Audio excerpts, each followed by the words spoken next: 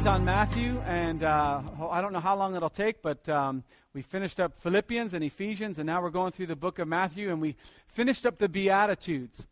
And what the Beatitudes did was they showed us what we look like when we're operating in the kingdom. We're poor in spirit, we're pure in heart, we hunger and thirst for righteousness, we're meek, we're merciful. And so this gives us an idea when you are operating in the fullness of the kingdom, that's what it's going to look like. And then we talked about when that happens, right after that, you will be salt and light. You'll be the salt of the earth and the light of the world. And we do that by operating in those Beatitudes. So now Jesus gets to a part of this Sermon on the Mount where he wants to make some clarifications. Because if you can imagine, Jesus is preaching and teaching like no one else before. He didn't preach and teach like the Pharisees did, or like the scribes. It said he taught with authority. And so you can imagine at that time there were people going, what's this all about? What is this guy like? Is he saying that the old law isn't any good anymore? Why did Jesus come? Why is he here? What's he trying to do? You can go to the next slide. Sorry about that. Look at Larry the whole time, you know. Why did Jesus come? And so we ask ourselves during this Christmas season, what's it all about? Last week we talked about putting the Christ back in Christmas and how it's not up to the job of the companies to put Christmas on their catalog. If they want to put Happy Holidays, fine. We're supposed to be the Christ in Christmas.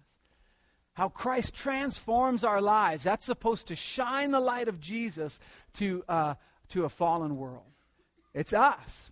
And so when we think about Christmas, I don't know what your expectations are. I in a group this size, there's probably some of you that fully expect your mother-in-law to show up at your house and criticize your meal, right? There's some of you have a father-in-law that just drives you nuts. It's just the expectation. Uncle Harry's going to get drunk on spiked eggnog. We just know it. It happens every single year. Expectations. But no matter what your expectations are, the fact remains Christmas is about Jesus. Why did he come here? Why did Jesus come? As a pastor, people have expectations about Christmas. This Christmas service, and I was at Starbucks the other day. I don't know what I was doing there, but I just happened to be stopping by, and so the guy behind the counter was like, "Oh, big Sunday's coming up, huh?" You know, I said, "Yeah, Christmas is kind of like the Super Bowl for pastors, you know, the big game or whatever." And I started thinking, I can't meet everybody's expectation for Christmas as a pastor. I can't do it. All I can do is just preach the Word of God. We all have expectations of what it's going to be like. And I'll bet Mary had some expectations. What was this prophecy? What was this thing I got from the angel? What did it look like? Well, this morning what we're going to do is we're going to talk about why Jesus came from Jesus' own words. It just so happens that this is the section of Scripture that happened to fall on Christmas. So go ahead. It's Matthew 5, and we're going to read verses 17 through 20. It's kind of a longer section of Scripture, but we're going to put it into three different parts here. Matthew chapter 5, verse 17. Do not think that I've come to abolish the law or the prophets. I've not come to abolish them, but to fulfill them. I tell you the truth. Until heaven and earth disappear, not the smallest letter, not the least stroke of a pen will by any means disappear from the law until everything is accomplished. Anyone who breaks one of the least of these commandments and teaches others to do the same will be called least in the kingdom of heaven. But whoever practices and teaches these commands will be called great in the kingdom of heaven. For I tell you that unless your righteousness surpasses that of the Pharisees and the teachers of the law, you will certainly not enter the kingdom of heaven. Man, that's some tough. Merry Christmas, by the way. That's why did Jesus come? Luke chapter 2, verse 10 says this. When the angel appeared to the shepherds, it says, "Do not be afraid. I bring you good news of great joy that will be for all people." That's why Jesus came right there. What we're going to do this morning is go over what Jesus talks about of why he came, and we're going to match it up with our mission statement. If you have a bulletin, On the back of each one of our bulletins is our mission statement. And it's on the back here, and it says, our mission, with God's grace and direction, Living Spring will reach our neighborhood and surrounding communities with the love of the Father, restore lives to healthy relationship in the Son, and respond to the move of the Spirit. Now, if you're paying attention, I've just given you the 3 things you can fill out on your outline. So you're done. You guys can go home if you want. You filled out your outline. But that's it. Reach, restore, and respond. That's the mission that God has given to Living Spring. To reach our neighborhood and surrounding communities with the love of the Father, to restore lives to healthy relationship in the Son, and to respond to a move of the Spirit. So I want to look at this in light of what Jesus is saying here. The first thing Jesus says, we have reach, and that's to repair our relationship with God. Reach to repair our relationship with God. The first thing Jesus says is, do not think that I've come to abolish the law or the prophets. I have not come to abolish them, but to fulfill them. I tell you the truth, until heaven and earth disappear, not the smallest letter, not the least stroke of a pen will by any means disappear from the law until everything is accomplished. Now imagine what Jesus is doing here. He's on the Sermon on the Mount, he's preaching a sermon, and he's trying to let them know, listen, I'm not trying to change what the law said. I'm trying to fulfill it. It's a fantastic statement. Did you know that all of our history, from the time Adam sinned all the way to when Jesus was speaking, was preparing for Christ to return? Everything you read in the Old Testament. And you think, man, I don't even remember hearing Jesus' name during the Old Testament. It's so beautiful, and looking back, now that Jesus has come and he's died and he's risen, to look back and see all the ways Jesus has fulfilled Scripture. I don't want to go through all of them, but I did want to kind of talk about all the different references of Jesus in some of these Old Testament books. There's several for each book, but I just wanted to quickly go over some of them. In Genesis, he's called the seed of the woman. When God was talking to Eve, he said that the seed of the woman will crush Satan's head. He's called the seed of the woman. In Exodus, he's the Passover lamb. In Leviticus, he's the high priest. In Numbers, he's the pillar of cloud by day and fire by night. In Joshua, he's the captain of our salvation. In Ruth, he's the kinsman redeemer. In 1 and 2 Samuel, he's the trusted prophet. It goes on and on and on. In Nehemiah, he's the rebuilder of the wall. In Psalms, he's our Lord and shepherd. In Proverbs and Ecclesiastes, he's true wisdom. In the Song of Solomon, he's the true lover of the bridegroom. In Isaiah, he's the Prince of Peace. The entire Old Testament is about God and his relationship with man. The entire Old Testament. God has relationship with man. Man blows it. There's a consequence. Man repents. God has relationship with man. Man blows it. There's a consequence. Man repents. Bop, bop, bop, bop, bop, bop, bop. All together. The point is, God desperately wants to have a relationship with you and with me. It's the theme of the whole Old Testament. You're like, well, even when they went in and took over a city? Absolutely, yes. And the theme of Jesus goes in every single one of the books, and not only just in the books. See, it wasn't just the prophecies that Jesus fulfilled, although there were many, many, many prophecies. You see this thread, this theme of redemption, this theme of relationship with God and people. And Jesus fulfilled it when he came here. That's why Jesus came. He says, I didn't come to abolish that. I didn't come to say those were a bunch of old stories. I came to fulfill that. I came to break that cycle of, oh man, relationship, we blew it. I came to show you something different that fulfills that. And it wasn't just in those books. It was in a lot of the themes that are in Scripture, like the theme of the high priest, a perfect picture of Jesus. Right? And we see the Old Testament version and see how Jesus fulfilled that perfectly in the New Testament. The high priest, Aaron, he was in an earthly tabernacle. Jesus was in a heavenly temple. Aaron would come once a year. Jesus came once for all. Aaron would go, he was the only one allowed behind the veil. Jesus ripped the veil in two and said, now we can have relationship with God without that. Aaron offered many sacrifices. Jesus just offered one. Aaron would offer sacrifices for his own sin. Jesus knew no sin. Aaron would offer the blood of bulls. Jesus offered his own blood. Jesus was the high priest. That theme, when you look at the priest, is Jesus. He fulfilled it. You look at the tabernacle. All the different pieces of the tabernacle all point to Jesus. When you'd have the tabernacle, there was one door you could enter the tabernacle. If you tried to sneak in under the tent, you were to be killed. Boy, that's really harsh. Why would God do that? Because he's trying to say there's one door. One door to the tabernacle. Jesus said, I am the door. It had a brazen altar. Jesus said he was the altar. It had a bowl for cleansing. Jesus said he'd wash and cleanse us.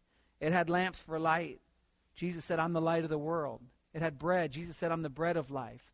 It had a veil. Jesus said, the veil is my body. It had a mercy seat. Jesus said, I am the mercy seat. It's not just the prophecies. It's not just every book of the Old Testament, but it's the imagery in the Old Testament as well. The Levitical offerings. You'd have a burnt offering for perfection of life. Jesus lived the perfect life. You'd have a meal offering that spoke of dedication. Jesus was fully devoted to the Father. He never did anything or said anything that his heavenly Father didn't tell him to do or say. The peace offering. Jesus is our peace. It just goes on and on and on. You can go through the feasts, each one of the feasts, and see how Jesus fulfilled the feasts. Jesus came to fulfill the law. Jesus came to say, God wants to have relationship with man, and I'm the one who's going to fulfill that perfectly for all time. Think about that. That's amazing.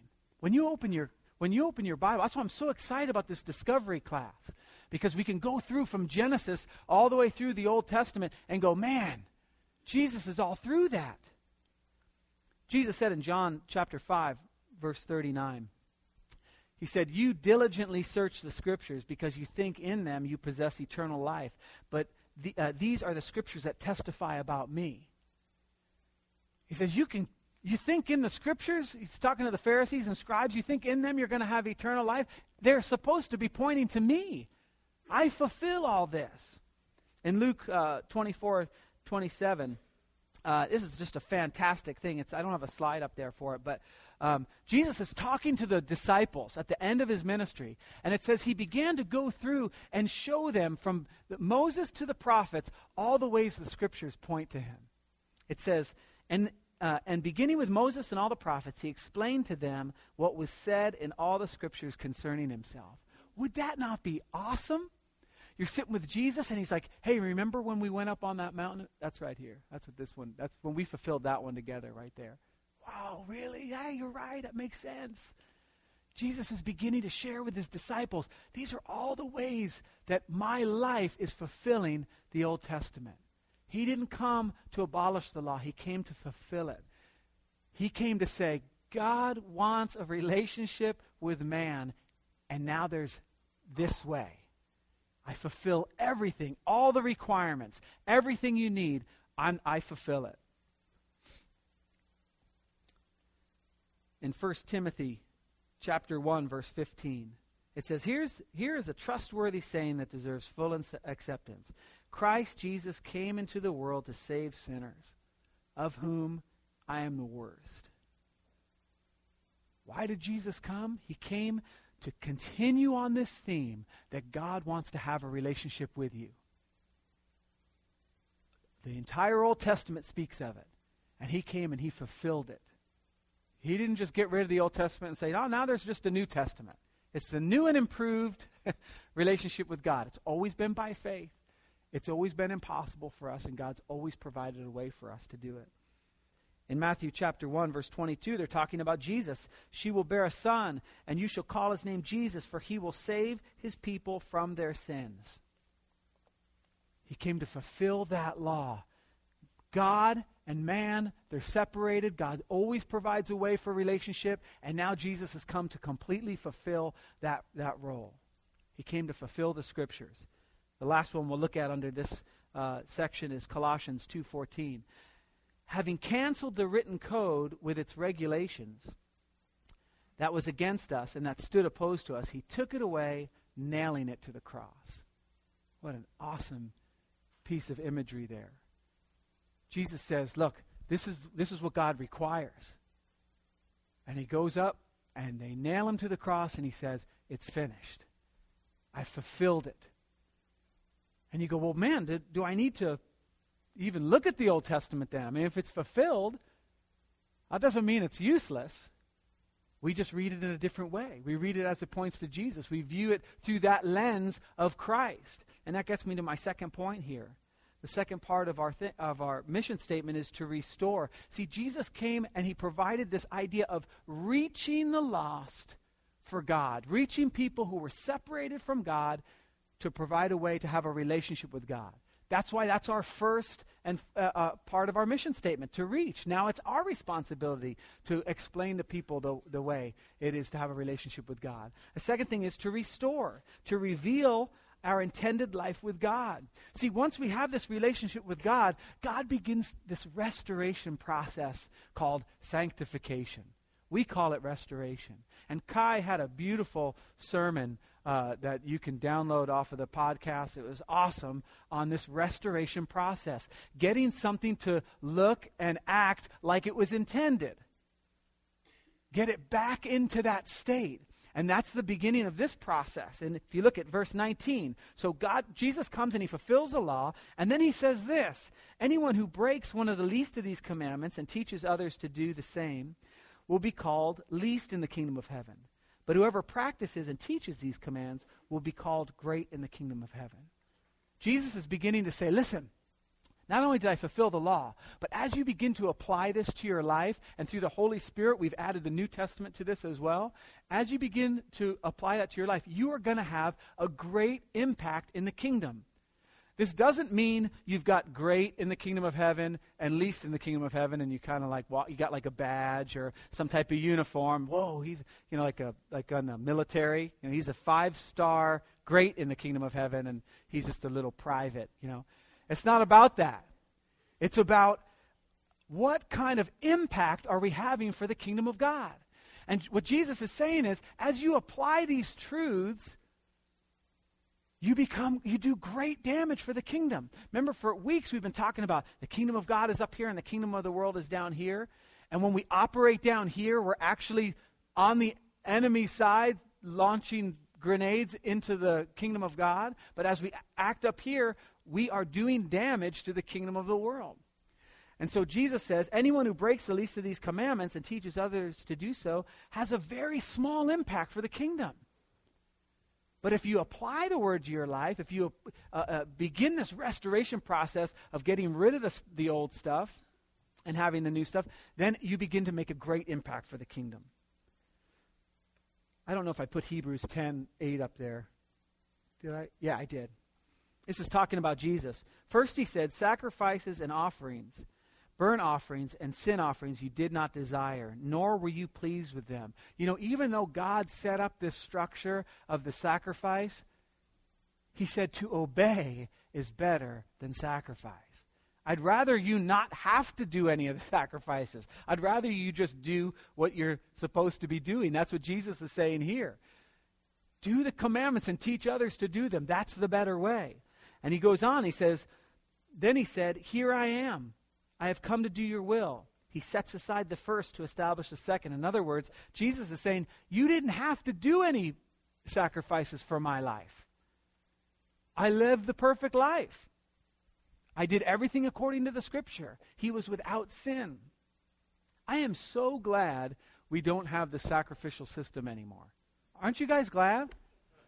When I was growing up, I grew up in a very diverse area of Pasadena.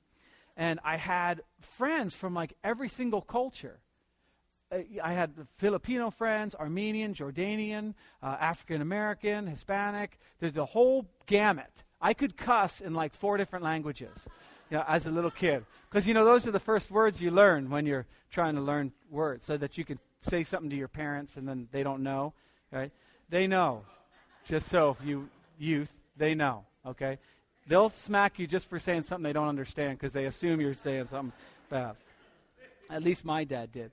But so we had this friend. I had these 2 friends, Abraham and Jared, and they were Jordanian, and they had this goat. And it was a really cool goat. We'll call the goat Fluffy just for the sake of the story. And so I'd go over to their house and we'd play with the goat, and it was cute and everything. And they really do eat almost anything. you could say the goat ate my homework. It actually would be the truth. Well, one day, I said, hey, how come the goat's not in its pen? Oh, yeah, well, my dad's going to slaughter the goat tonight in this, like, celebration. I'm like, celebration? How does, like, killing your pet be, well, I've had some pets that actually it was a celebration, but so what I did was, because I just couldn't handle them killing Fluffy. I mean, that's wrong.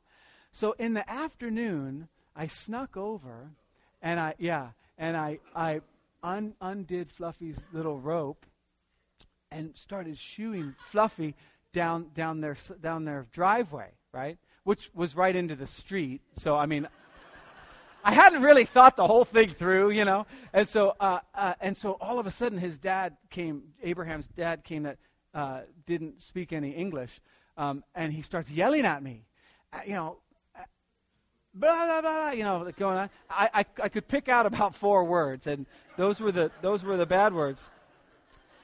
And so I start riding my bike, shooting the goat, like making fun of him. Blah blah blah blah blah blah blah.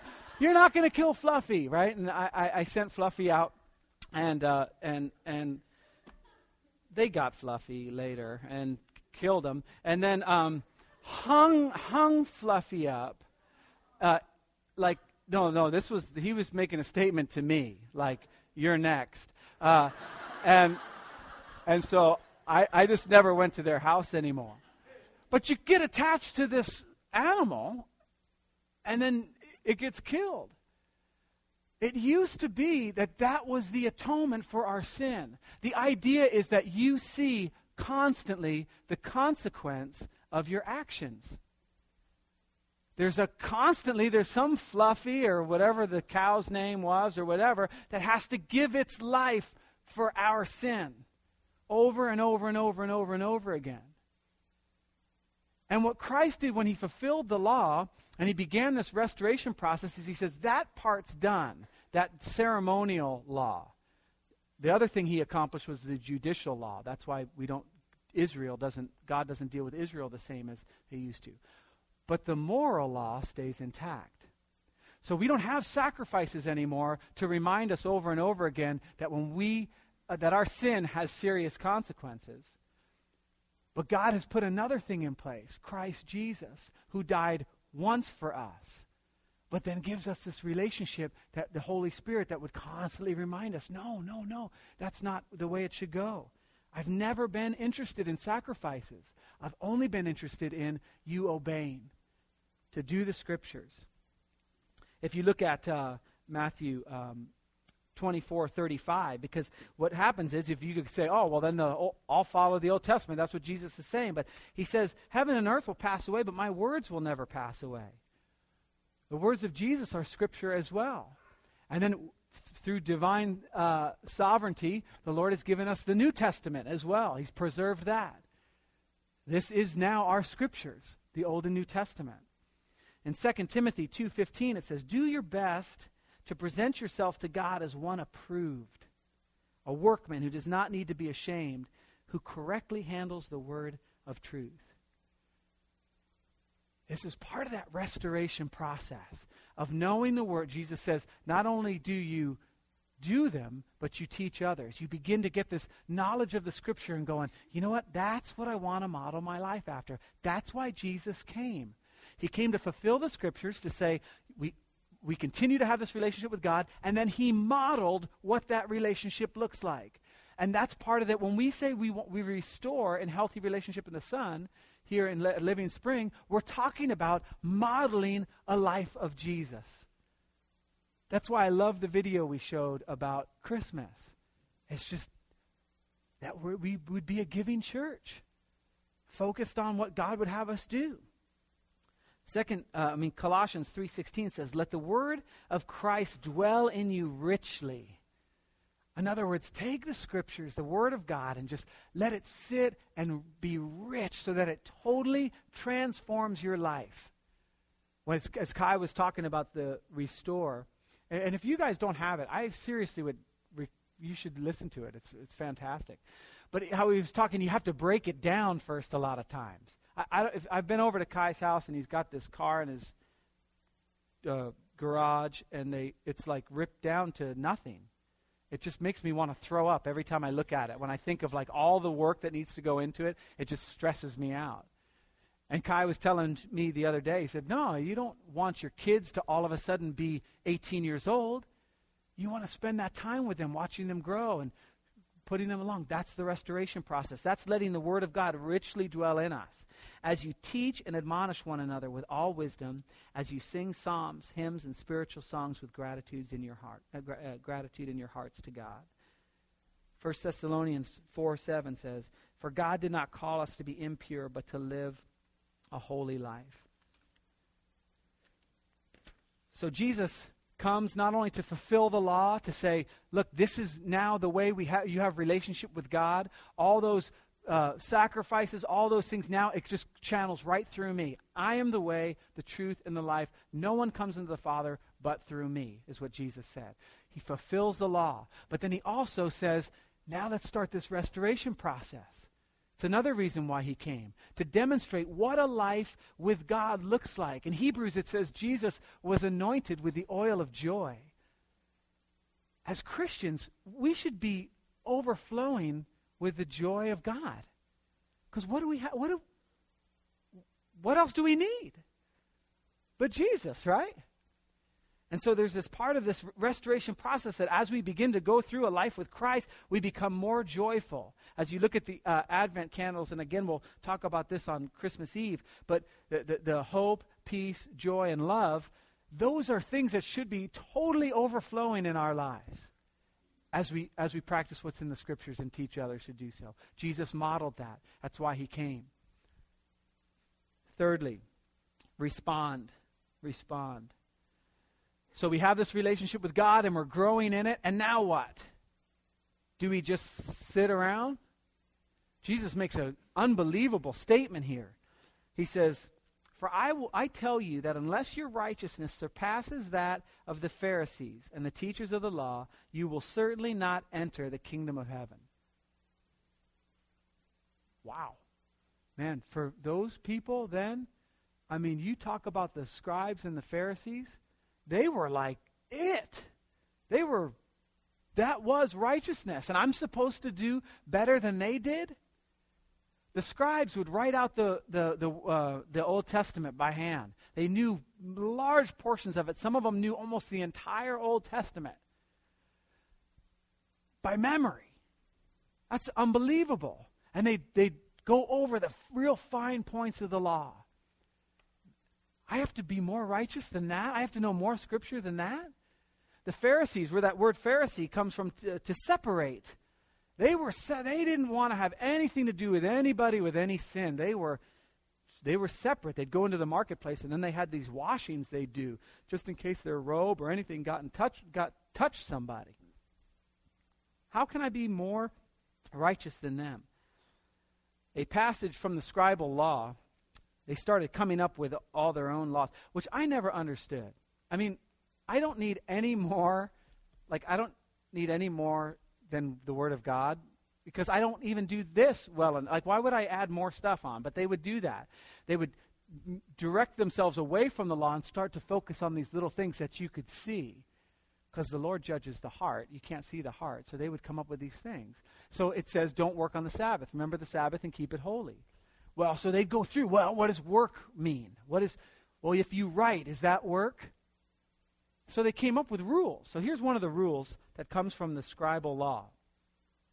He who writes 2 letters of the alphabet with his right or with his left hand, whether of one kind or of 2 kinds, if they are written with different inks or in different languages, he's guilty. So 2 letters of the alphabet. So today's Sunday, we'll call this our Sabbath. If you go home to write a thank you letter, when you get to D for dear, you're guilty. Okay? D-E, guilty. It goes on. Even if he should write 2 letters from forgetfulness, like, Dear John, you're guilty. Even if I forgot. No, too bad, you're guilty. Whether he has written them in ink or with paint, red chalk, or anything that makes a permanent mark, also he that writes on two walls that form an angle. So if you're going to write one letter on one wall and another letter, and they're touching each other, they form an angle. It says, or on two tablets of his account book, so that they can be read together, he's guilty. But, here's the loophole, if anyone writes with dark fluid or fruit juice, or on the dust of the ground, or in the sand, or in anything that doesn't make a permanent mark, he's not guilty. So you could write all day in the sand. So if you wanted to write a love note, just take your wife to the beach. I love you, okay? It goes on. If he writes one letter on the ground and one on the wall of his house, or on 2 pages of a book so that they can't be read together, he's not guilty. I'm supposed to be more righteous than that guy? I can't do that. That's impossible. And then I don't enter the kingdom of heaven because I forgot that I was like, why you write on your wall, I don't know, but I was writing on my wall, and then I wrote on the wall next to it, and oh man, you can read them together. Oh no. Well, we know that's not what Jesus is talking about. Praise God, it's not what Jesus is talking about. Jesus tells a story in Luke chapter 18 about these 2 men who go to pray. One man's a tax collector. And the tax collector goes, he can't even look up to heaven. Remember we talked about being poor in spirit is actually to be a beggar in spirit. You don't even look up, you just hold your hand out. That's what he was doing. That's what this tax collector was doing. He was beating his chest. And he says, have mercy on me, a sinner. He's poor in spirit. Remember the Beatitudes? That's the first way we come to God, poor in spirit. I got nothing. I'm poor. Not only do I have nothing, I can't do anything to get anything. I'm just poor. And then the Pharisee shows up. And the Pharisee starts rattling off all the things he does. Oh, I fast. He says, I thank you that I'm not like that tax collector. Right then, he just indicted himself. Because essentially what he's saying is, oh, I thank you that I'm not poor in spirit. Right? I tithe, I give 10% of all I have, I fast twice a week, I do all these things. And Jesus says, I tell you the truth, that tax collector went home justified. His righteousness surpassed that of the Pharisee. How? Because he went broken. See, this is the third reason why Christ came. He came so that there would be a way for us in the state, the sad, sorry state we are. We can go before him and say, I got nothing. And that's the righteousness Christ is looking for. It's always been that way. Jesus says to the Pharisees in Mark chapter 7. Now look at what Jesus does. He ties in the Old Testament. Remember, he fulfilled the Old Testament. And in Mark chapter 7, verse 6, he says, Isaiah was right when he prophesied about you hypocrites. Isaiah was prophesying about those people right then. Man, that's brutal. I started thinking this week, I wonder if there's any prophecies about me in here that's scary, that Jesus is going, oh, this is exactly what. Yeah, the whole Old Testament's filled with them. About, watch out, this guy was prideful. You're being prideful. You better knock it off. Right? He says, Isaiah was right when he prophesied about you hypocrites.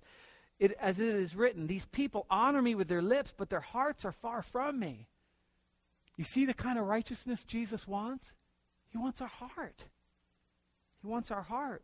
They worship me in vain. Their teachings are but rules taught by men. And listen to what he says. You've let go of the commands of God, and you're holding on to the traditions of man.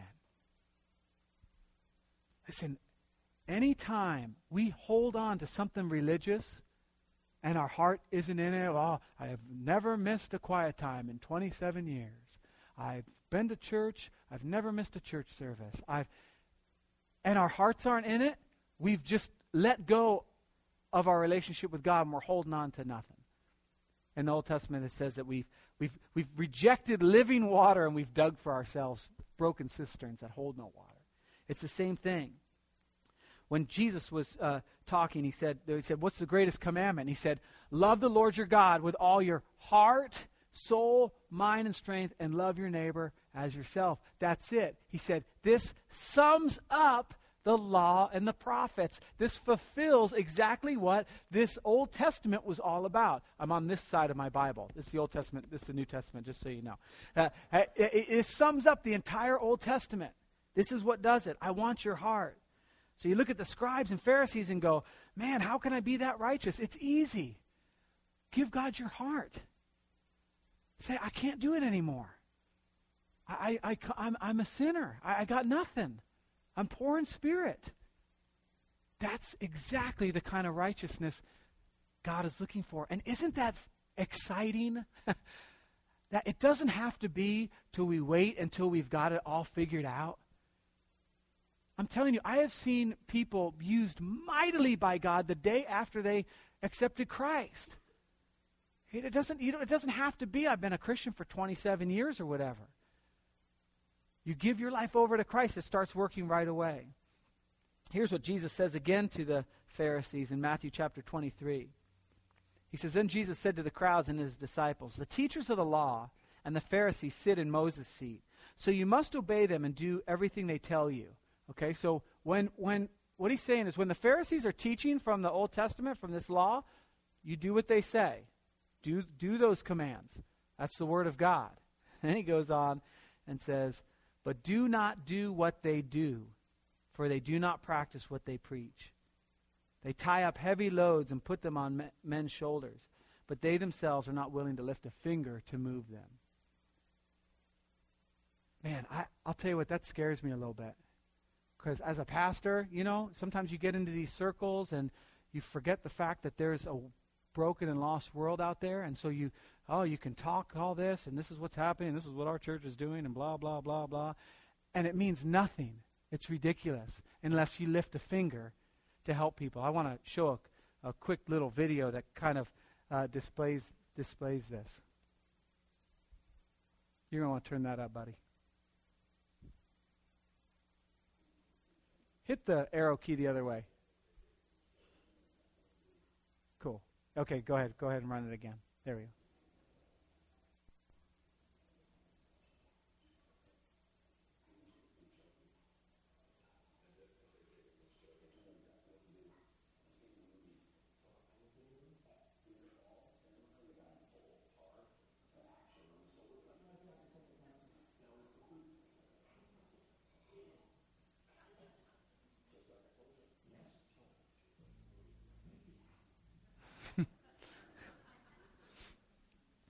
What's so wonderful about Jesus coming is he's given us a purpose.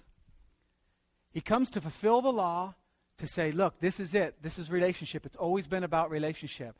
Now there's a new and better way through Christ Jesus. It's not by the blood of goats and of bulls anymore. That's been fulfilled. He reaches. And then he restores us and says, now, come on. Let's practice what the Word of God says. Let's do it. And then we respond to the Holy Spirit. We do something. And we don't do it out of obligation. We don't do it because, well, it's a new thing. I read a book, and this is really all the rage in Christian circles. You got to go do whatever. We do it because the Spirit of God moves us. So for you, it may be talking to somebody at work. For me, it might be a passion to feed the poor. But there's a sense that relationship, through the restoration process, forces us to respond to the move of his Spirit. It says in Matthew 23, we went through 8 Beatitudes in Matthew chapter 5. There's 8 woes that Jesus gives the Pharisees, and we'll match those up with the Beatitudes as when we get to Matthew chapter 23. But one I wanted you to see was in verse 23. It says, woe to you, teachers of the law and Pharisees, you hypocrites!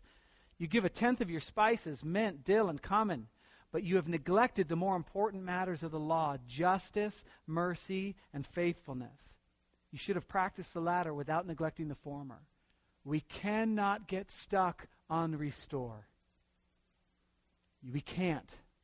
We have to have all 3. We have to respond. We can't just sit and polish the front of our hood all day long until it looks nice and shiny. At some point, we got to get in and drive. And that's the other reason why Jesus came, to give us a purpose. He says, upon this rock I'm going to build my church, and the gates of hell will not be able to prevail against it. The word prevail means we're on the attack. It doesn't mean the gates of hell march out. They cannot prevail against, they can't defend against us when we respond to the move of the Spirit and we do something. Hebrews 10:19. Did I put that one up there? Yeah. It's kind of a long section of Scripture, but check this out. Therefore, brothers and sisters, since we have confidence to enter the holy place, the most holy place, by the blood of Jesus, by a new and living way opened for us through the curtain, that is his body. And since we have a great priest over the house of God, let us draw near to God with a sincere heart and at full assurance of faith, having our hearts sprinkled to cleanse us from guilty conscience, and having our bodies washed with pure water. You want to be more righteous than the Pharisees and the scribes? It's done. It's done. What Christ did on the cross, if you are mired in sin and that is your acceptance, and you say, look, I can't do it on my own, what Christ did on the cross, you've just become more righteous than the Pharisees. You can draw near with confidence to God and begin that wonderful restoration process of following the Scriptures and watching your life change to the way it was intended to be, as Jesus modeled. Romans 10:4, for Christ is the end of the law for righteousness to everyone who believes. Christ is the end of the law for righteousness. It's Jesus. That's why he came. And then Galatians 2:21. I don't know if I do not nullify the grace of God, for if righteousness comes through the law, then Christ died needlessly. I want to end with this. All what this comes down to, the Beatitudes and being salt of the earth, and this idea that Christ just giving us the reason why he came, answering our Christmas question, it's to live a life with kingdom impact. It's to live a life that isn't just focused on ourselves, a life we were designed to live, a life that has relationship with God. We've been reached, we accept it, and we begin this restoration process, and then we respond, and we have kingdom impact. That as we live this life of God, we're actually doing damage for the kingdom of God. That's why Christ came. We are in awe.